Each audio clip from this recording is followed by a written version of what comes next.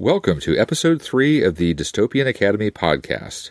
It's been kind of a bumpy month here, and I lost a couple weeks due to family issues. So this episode is going to be a little shorter and less polished than I would have liked it to be. But I didn't want to keep delaying the episode, so here it is. On a more positive note, I'm happy to report that we've passed 160 downloads for the Dystopian Academy podcast.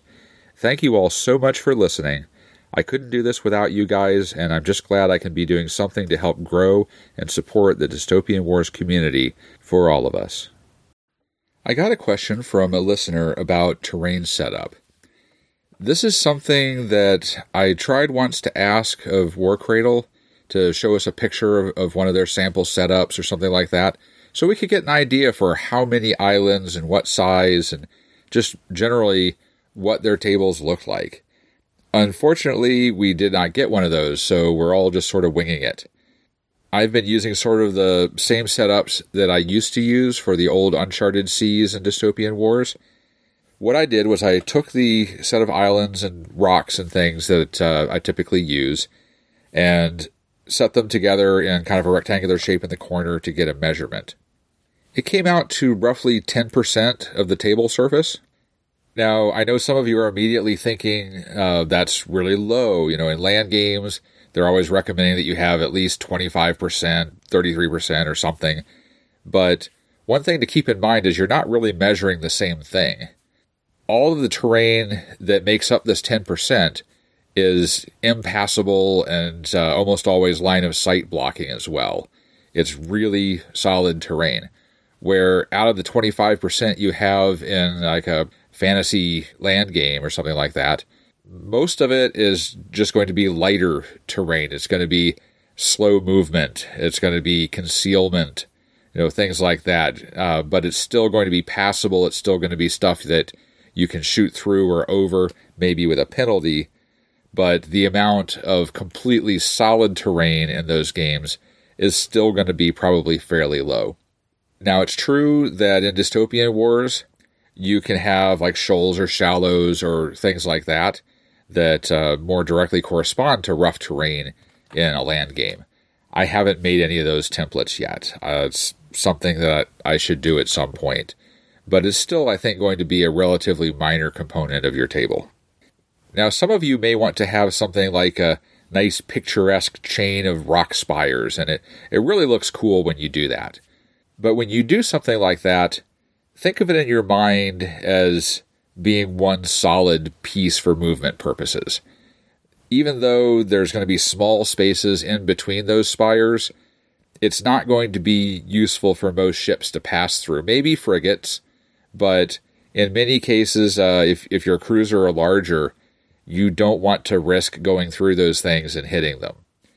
Now, what it does do is it gives you something that's solid for movement, but also allows some line of sight. The target may get obscured, but you can still make a shot at them. So that does give you some variation. And I do like to have small chains of rock spires around my board, maybe 3-4 spires, something like that, in a little row with a little curve to it, something like that to look nice. But it's not super different. At some point, I'm hoping that they will come out with a more official recommendation. But for now, I would say just, use what you've got. Fantasy game hills make excellent islands. You do want to have some islands that are big enough for units of ships to try to hide behind them so that, they can kind of approach in a safe manner, but not so much that a bunch of short-range ships can just roll up on you and you have no opportunity to shoot back at them. What I've seen is sort of a trend with British gaming companies is they like to put that kind of thing into their tournament document. So it's possible we may have to wait for something like that to come out before we get a better terrain recommendation. So one thing that I think beginners can sometimes struggle with is knowing when and when not to link fire on their ships. Should you combine all of them together into one big shot? Should you fire separately? How do I know I'm making the right choice? So, to understand that question, let's take a look at how damage works in the game. One die, on average, is equal to one hit, if there's no modifiers like obscured or something like that. Now, to do damage to a ship, you're looking to meet or exceed their armor rating, or potentially to exceed a multiple of that armor rating, and then you can do more damage at once. Along with that, you have a critical rating, which is generally either equal to or extremely close to 2 times their armor rating. If you manage to get to their crit level, you get additional bonus effects. If you get to 2 times their crit level, then you oddly don't get the critical effect, but you do 2 more damage. The other thing to understand is that any excess hits over an armor multiple are kind of wasted because there's no such thing as a half a point of damage. Say if the target has an armor rating of 5. If you do 5 damage, that's 0 waste. If you do 6 damage, you've kind of wasted 1 hit, and so on up to where if you got 9 hits, then you've wasted 4 hits. That would be the most disappointing kind of result. So, given that a die is equal to 1 hit on average, a kind of a sweet spot might be to have maybe 2 or 3 dice more than the target number of hits that you're trying to get to. And this will give you pretty good reliability of not falling short, but also not wasting too much. You kind of have to color this with how important the shot is, and other effects too, but as just a rough rule of thumb. Now, any effects that block or remove hits, like shields or aerial or submerged defense, tend to encourage more linking because they apply separately to each shot. If you make a lot of small shots, they're getting to use their shield 4 or 5 times. But if you do one big shot, they're only getting to use it once. On the other side, effects that trigger on doing damage, like piercing and alchemical, encourage taking smaller shots, where you would like to get those things to happen more than once. Now, we talked about the double critical and how it does damage instead of a critical effect. Sometimes you want one, sometimes you want the other, and this is going to affect the target number of hits that you're trying to achieve. If you're playing Empire, it can be important to leave a critical effect or to place a critical effect on a ship because you might want to trigger Mark of Yama. In one of my test games using a full unit of Dao light cruisers, we actually had a lot of trouble with that because when I was combining all my shots into one, we would do a lot of double criticals and I could never get critical effects to stick on the enemy flagship. In that case, I probably could have benefited from making a smaller attack, splitting it into 2, and then having one of those shots get the Mark of Yama benefit. You also want to think about what you're trying to achieve. Sinking the ship is a great goal and probably your preferred goal if you can do it. But if a ship is not going to get sunk this turn, as it is something big like a flagship, then maybe placing critical effects on it is going to help you more than just placing a lot of damage that still doesn't take it out. Other times your goal might be to cripple as many ships as possible without necessarily sinking them. Crippling multiple ships could be better than sinking one. I realize that this is not necessarily giving you a firm guideline. My goal is for you to more understand the factors that you should be using to make a good decision. But if you're not sure, or all this sounds way too complicated, then you're seldom going to go far wrong by linking everything into one giant shot. This also has the beneficial effect of speeding up the game. Personally, I think getting in more games in an evening is a good thing. So if most of the time you're making one big shot, that's going to help the game resolve faster and maybe have time for a second one. The biggest exception to the always link everything idea is when it would be massive overkill. In that case, you're probably going to want to split it up into 2 or 3 shots, put enough to finish off your target with a few extra dice for reliability, and then go after the rest of the unit. Another reason you may not want to link is if your weapon's natural number of dice falls into the sweet spot of being a little bit more than the target's armor. Your decision can also be affected depending on the weapon you use, as some weapons link more efficiently than others.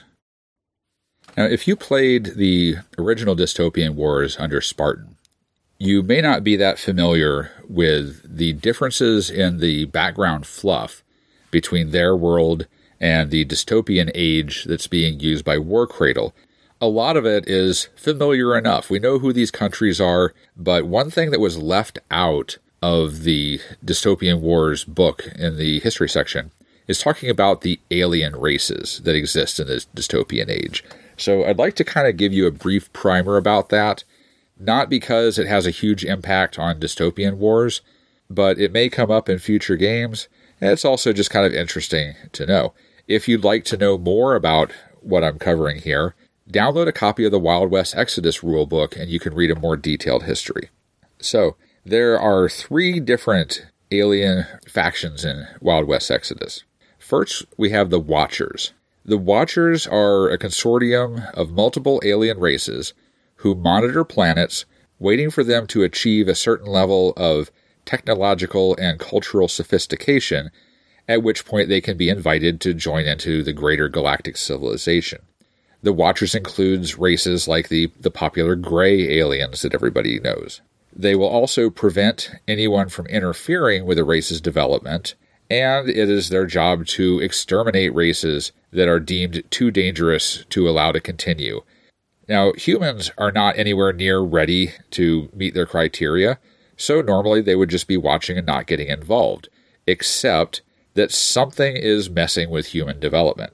So the Watchers were trying to put a stop to this interference when their ship crashed into Antarctica hundreds of years ago and became the vault that the Covenant of the Enlightened found, which kickstarted the technology of the dystopian age. That something that was interfering with human progress was known as the Hex. The Hex is a single being, not even really conscious in our sense, that has spent many centuries being hunted across the universe. It apparently just wants a planet where it can exist and not be attacked. And, maybe also to creep into the minds of the creatures living there and warp them into its servants and stuff. On arrival to a new planet, it does this by splitting off 6 Hex seeds and scattering them around the world so that they can lure people in, merge with their minds, give them power and knowledge, and turn them into agents of the Hex. It takes centuries for the Hex to grow its power and maneuver its agents into positions of greater authority while feeding them bad ideas and technology in their dreams. The third and last alien presence is the Order, who are even more advanced races than the Watchers, and are basically dedicated to hunting down and exterminating the Hex because it's totally yucky. They have followed the Hex across many worlds, always driving it out but never quite managing to destroy it. And let me just say, you kind of want them to win, because they have a bad habit of destroying the whole planet just to make sure that the Hex is totally gone after it runs away again. Presumably, if it can split off these Hex seeds, it could leave some behind or whatever. So what does this matter if you only want to play Dystopian Wars? Not really a whole lot. None of these alien races seem like good candidates to be future factions. They don't wage open war. They don't build naval warships. They probably have some degree of behind-the-scenes influence over different factions, but that really just affects the fluff. What we do know within the Dystopian Wars background is there's a major Hex presence in the American Southwest, and the leader of the Sultanate is aware of the Order and supports their cause. Also, the Empire's celestial gift that they use to communicate telepathically is actually a Hex seed that has been housed in a cage of pure jade, which shields it from the Hex. All communication is cut off, and this allows it to be used without corruption. Anyway, like I said, if you want to read more about this stuff, download the Wild West Exodus rulebook. Next, I wanted to talk about what I felt were some commonly overlooked rules, or things that maybe you have to remember reading them, but you can't find them in the book, and just to kind of lay some of these out. So first, if a weapon's arcs are marked as P/S, you can fire to both sides at once, a double broadside maneuver. So this can reward good maneuvering, particularly late in the game when the two fleets are very close to each other. A rules question that I've seen come up a couple times in the Facebook group. When a victory card says that you have to cripple or destroy a unit, that means that all the models left in the unit must be crippled or destroyed, not just a single model. Another thing that's easy to overlook is the sole survivor rule. The last ship left of a multi-ship unit gets a disorder token. They're scared they're going to get sunk like their buddies. Another tricky one here. If there's a group of ships that are linking fire and they're in different range bands, and you have a range-dependent weapon quality like Fusillade, then what you do is you divide your attack dice into two different pools, one that gets the ability and one that does not. In the setup rules, which come off to me at least as being a little bit complicated to read, one of the key points to remember is that if the second player to deploy finishes deploying all their units before the first player, they get to flip an extra card for another chance to get initiative on the first turn. Minor point, but you may have stopped reading at that point because it sounds like there's too many, if this, then that combinations going on. Now, due to COVID, I know a lot of us have not been able to get in very many games, and a lot of our opponents, too, are probably just starting out. Consequently, there's a tendency that we're mostly playing small point games, smaller than the typical 1,500 force that I think is going to be standard. And also, when people are playing their first games in a new system, there's a tendency to not worry about scenarios. Let's just learn the mechanics, sail our ships around, blast the heck out of each other, and the winner is, whoever's still alive at the end. Yeah, that's great. That's a fun game. But I thought maybe it's time to start talking a little bit about the scenarios and victory points in general. There are several sources in the rulebook that you can get victory points from. So first is the Squadron Killer.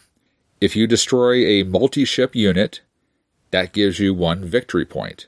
You can also score VPs off of your flagships. Taking this from the rulebook, each unit with the flagship trait is worth +1 victory point to its owner if it survives. However, each flagship that is crippled by the end of the encounter means that your opponent also gains a victory point. Second, destroying your opponent's entire fleet is a 5 victory point bonus.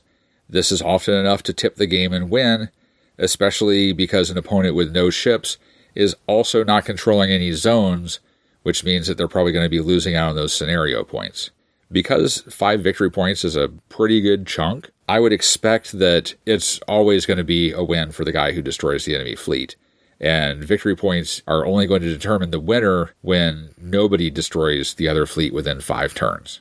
Or if you're playing in a tournament game and you don't have sufficient time to get to 5 turns. So those are the situations where you're going to want to pay more attention to the victory point bonuses. You can also get victory points from your victory cards. If you do not use them for the Valor effect, you can use them for the victory effect, which is usually 1 victory point. Sometimes it's 2, but they're going to add up over time. Now, in the book, there are 6 different scenarios described, and I'm just going to go through these kind of briefly. The first one is called Fog of War. You get 1 victory point at the end of each turn if you control a quarter on the enemy's side of the board. Then at the end of the game, you get 5 victory points for each quarter that you control. So this can be a pretty good hunk at the end if you're able to get that. The other part of Fog of War is the fog. All models are obscured until the fog lifts, which is increasingly likely each turn you roll for it. So this scenario tends to favor short-range ships, as they're going to take a little less damage closing with the enemy. One thing to keep in mind is that the entire unit has to be completely within a quarter to count. So don't let a straggler ship prevent you from scoring. The second scenario is called Hold at All Costs. It's similar to the scenario that some games refer to as Breakthrough. You're trying to get to the enemy's side. It only scores at the end of the game, and you get 2 victory points for each of your units in the enemy deployment zone. If there are no enemy models within 10 inches of your unit, it gets +3 victory points instead. So this kind of rewards keeping the last ship alive in a unit while wiping out enemy units entirely. Now, I would expect at the end of the game that there's not very many ships left on the table, so I wouldn't expect to get too many +2s or +3s. Next is a scenario called Salvage Rights. You place 6 1-inch markers around the board. If a model starts its activation within an inch of a marker, it can perform a free search. This is done by rolling 1 action die. If you roll a hit, then you found one of the salvage things and you get 2 victory points. The token will be removed whether you find anything or not. There are always going to be exactly 3 tokens that have the prize. So if you get to the end and the last prizes are not found, they'll automatically be there. If you find all 3 of them, the rest of the tokens come off because you know they're empty already. So to get those, you want to rush for the tokens. That means you're probably going to want frigates because they're the fastest. However, you also need to keep these models alive until their next activation so that they can make that roll, since it's based on the start of your activation. If you can pack a lot of frigates around it, they'll have to kill all of them to prevent you from doing the search. If there's a token that hasn't been grabbed yet, teleporting a Murmansk in could be a really interesting way to try to grab it. Incidentally, if you have ships left over from the earlier Spartan version of the game, these make excellent objective markers for the salvage mission. The next scenario is called Oil Fields. You're going to place 2 2x2 oil platform markers. This sounds like a great thing for somebody to make and put on Thingiverse. They're placed in diagonal quadrants. Each round you get 2 victory points if you have units within 3 inches of your oil platform, the one on your side, and 4 victory points if you have units within 3 inches of the enemy oil platform. What this means is that the areas around the platforms are probably going to tend to be kill zones, so expect your opponent to try to wipe them out before they get to score their points. And you may need to overcommit ships to have some of them live long enough to score. Rule the Waves is exactly the same as Fog of War, except without the fog part. It would have been nice to get a substantially different scenario, but I'm going to expect that there's more scenarios coming in the future, plus players are probably going to be making up their own. A popular thing back in the day when we were playing Uncharted Seas is we would come up with custom scenarios for tournaments and things like that.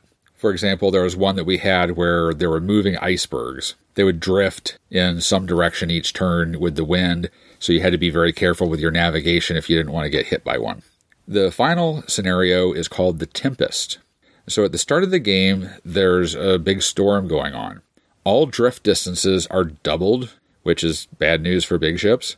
And if a ship activates within 12 inches of the center of the table, it has to roll a crit die. If you roll a Sturginium Flare, then that happens as a one-time effect. So 12 inches from the center means it's a 24-inch circle. It's pretty substantial.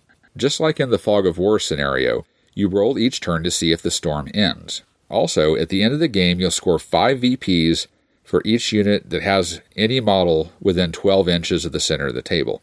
Typically, you're going to hope that the storm is over by then, so you want to stay out of the middle early, and then you want to go into the middle later. This means that there's going to be more traffic down the edges of the board, and it's probably going to advantage long-range fleets that can fire on you without having to enter that circle. The other interesting thing, though, is that because of the double drift distance, if you have a big ship that wants to be up close because it has a Sternbringer or it has massive assault capability or something like that, they might actually benefit from going into the storm, getting an extra 3 inches of drift, maybe also getting extra movement from Sturginium Flare, and possibly being up in your grill and murdering you really unexpectedly fast.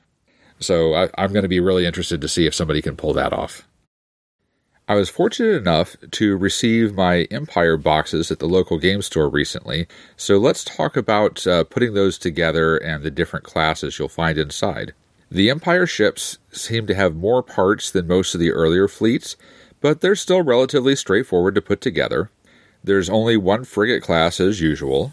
The battleship can be put together into 2 different classes, but you don't need to commit to one or the other.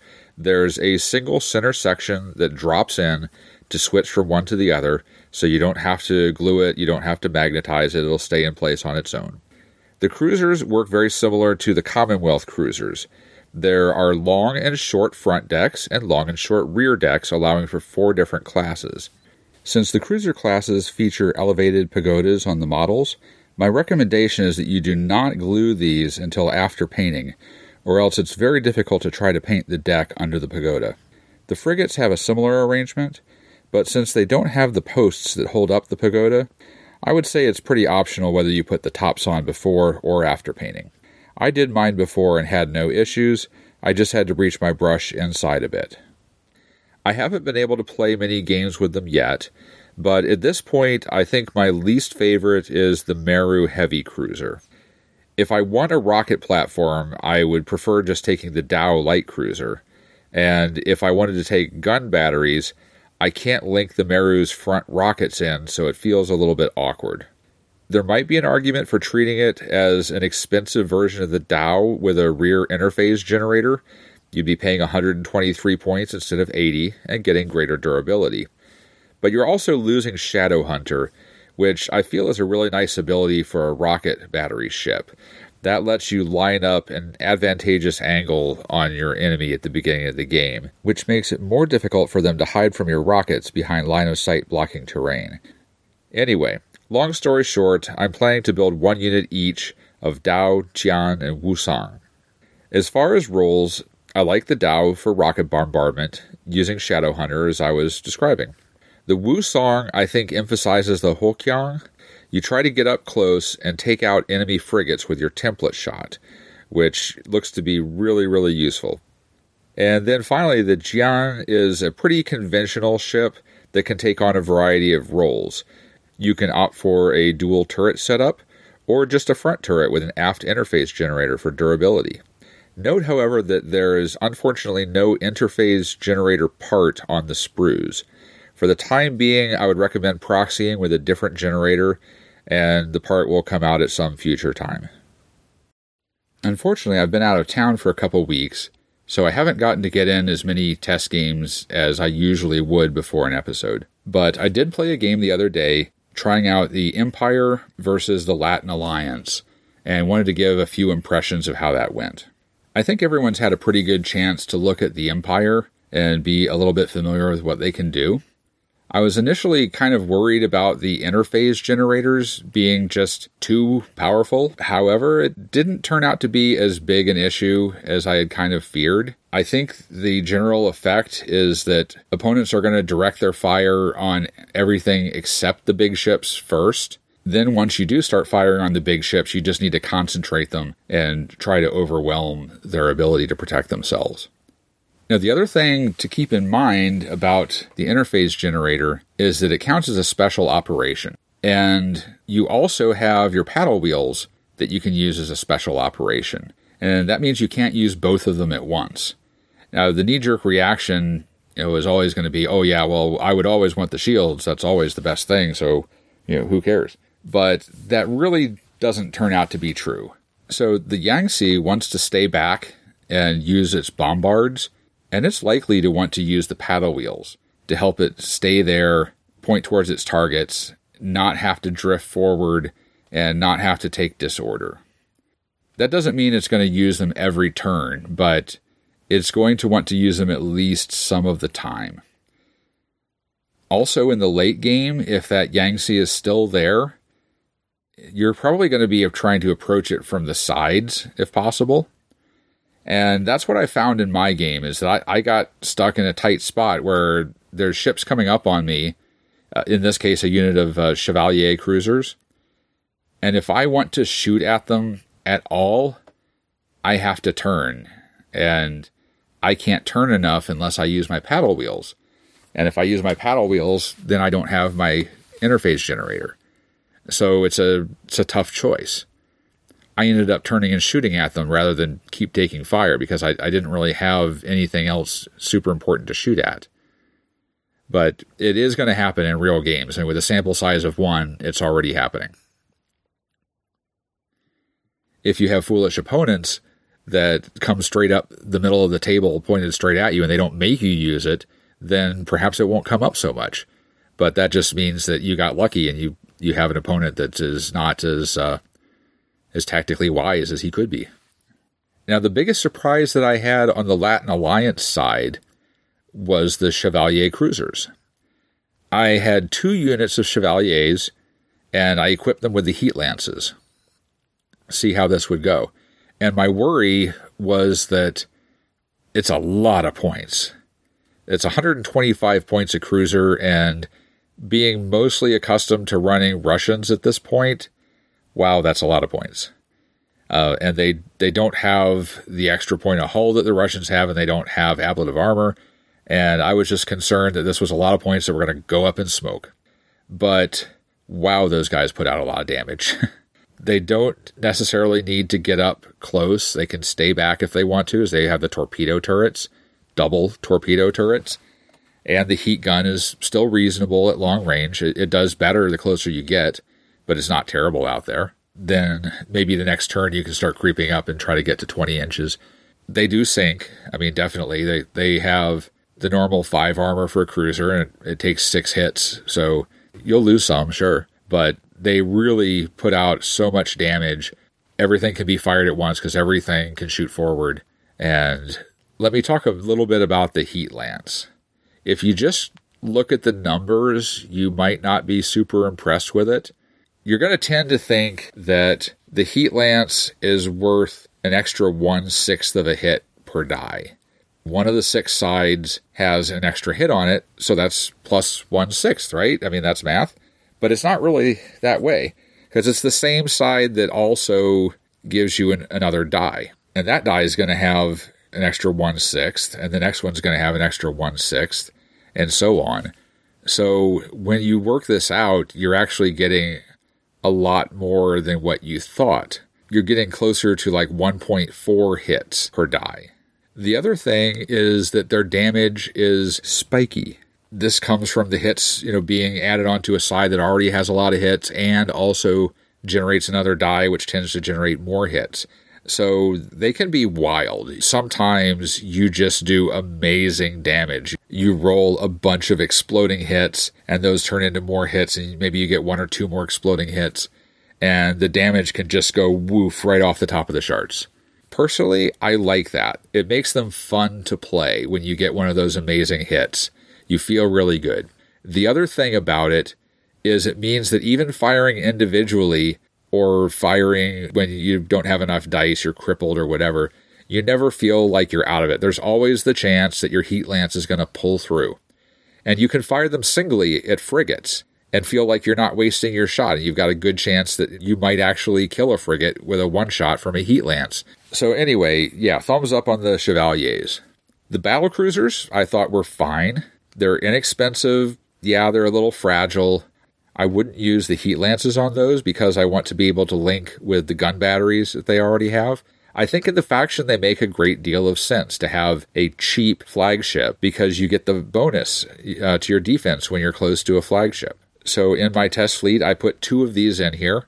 I can run one on both sides of the board, and virtually all my ships can be within 10 of one of these guys virtually all the time. And playing in this particular game, against Empire, that was really nice because there's rockets coming at me, and I want that extra 3 defense. It's not huge, but it's going to help out. And likewise, it's going to help out against other things in the future. It's going to help out against SRS. It's going to help out against submarines and torpedoes and, whatever. In this particular game, I didn't use the carrier, so I didn't get to try out their extra defense from pilot tokens. Maybe another game, I just wanted to get the basics and see how the fleet more or less operated at a base level. One possible rules mistake that I want to point out if you're playing Empire, just because their carrier has Mark of Yama, that does not mean that your SRS tokens from that ship get it. When the SRS tokens make an attack, the attack is not coming from the ship, so it doesn't work. On the Empire ships, the Hwakyong didn't really come into play very much. It did late in the game, though, and it really was pretty valuable.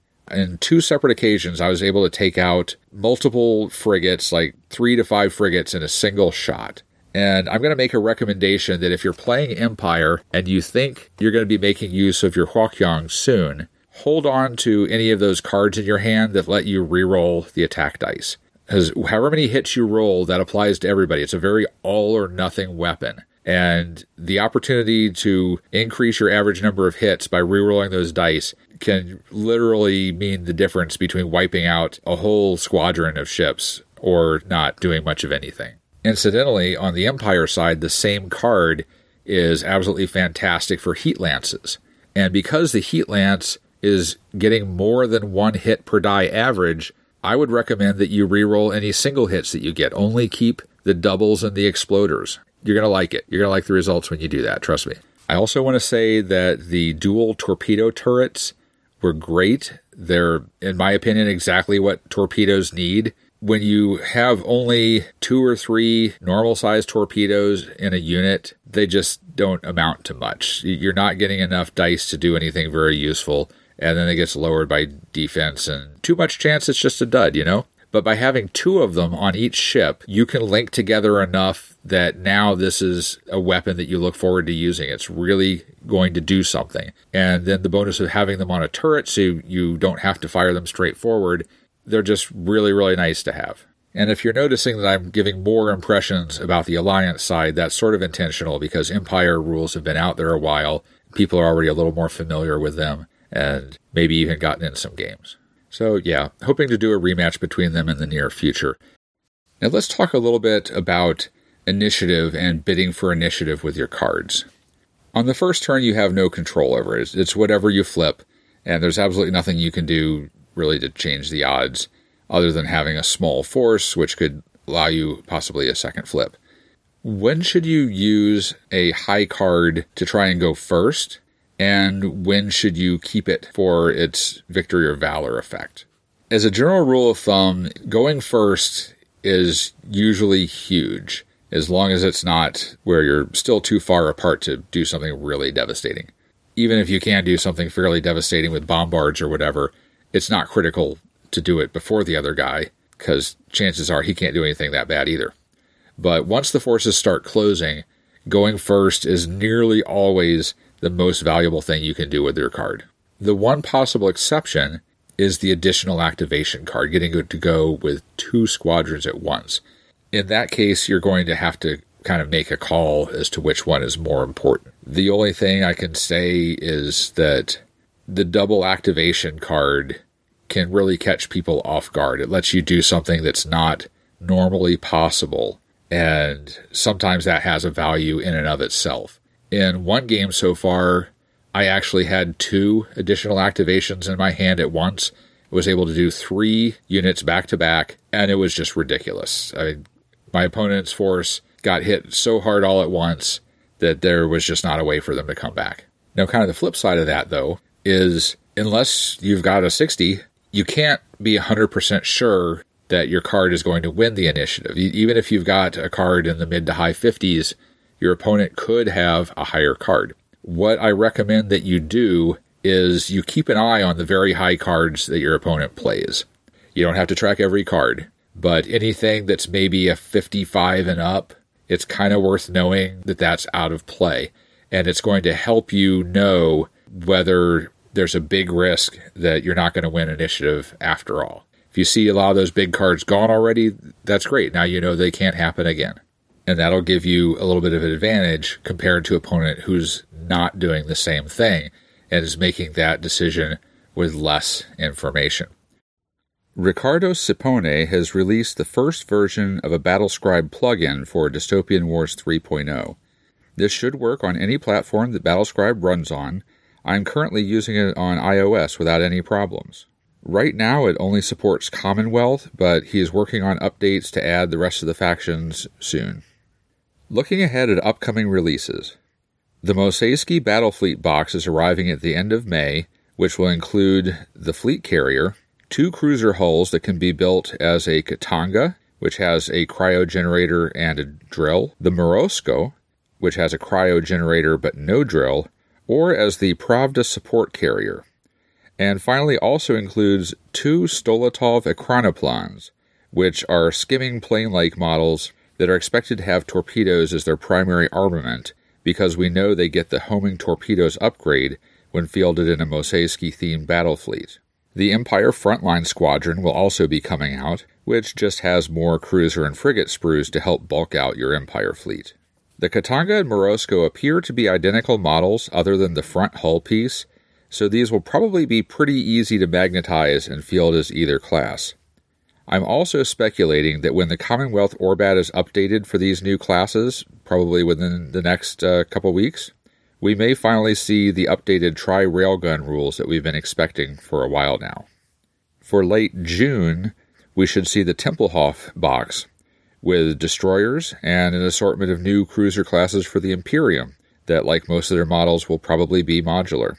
This should be very exciting for Imperium players and give them a lot of new options to play with. From prior pictures, I would expect to see the Conrad support carrier, a yet unnamed cruiser with a Sturmbringer, and possibly one more cruiser variant we don't know of. We should also see the Support Squadron box for the Commonwealth come out to get more Cruiser and Akronoplan sprues. Also, if you go and check out orderofgamers.com, they've just put out a nice Dystopian Wars rules summary that you can print out on a single double-sided sheet to refer to during games, along with a half-page play reference that mostly concentrates on the turn sequence, generator effects, crit effects, things like that. Also, 4 new classes of Crown Flyers were recently previewed for St. George's Day, so let's take a look. The Saxon Scout Rotor is the smallest, showing what looks like a gun battery on top, and the rotor is internal. It's not visible on the model. The Tintagel Battle Rotor is a bit larger. It's a 2-rotor aircraft with what look like light broadside guns and, again, a gun battery turret on top. The Prydain War Rotor is a 4-rotor aircraft, so even larger, with fore and aft heavy gun batteries and what I think must probably be heavy broadside guns. It has 6 little guns on the side, where the Tintagel has only 2. And then finally, there is the Avalon Sky Fortress. So Sky Fortress is dystopian speak for a flying fleet carrier. It's a big aircraft carrier in the sky. It has 6 rotors, various small turrets and broadsides, but it doesn't seem to be heavily armed because most of the room is reserved for the carrier deck. And that pretty much follows the same convention of the fleet carriers that operate in the water too. They don't have a lot of armament because the planes are their armament. However, it is going to be a good while before these come out as actual models. Our best estimate is that the Crown Battlefleet box will be coming out in late August, and they'll need to get their basic classes out first, so the earliest you might see these could be the very end of 2021, but more likely 2022. We might be able to make a better guess when the full Crown Orbat is released, and we can see if any of these flyer classes are included there. And that's all I've got for you today. Tune in for the next episode when we'll be discussing the effects of different amounts of terrain, first impressions of the Akronoplan and Morosco Cruiser, doing some cross-faction ship shootouts, and more.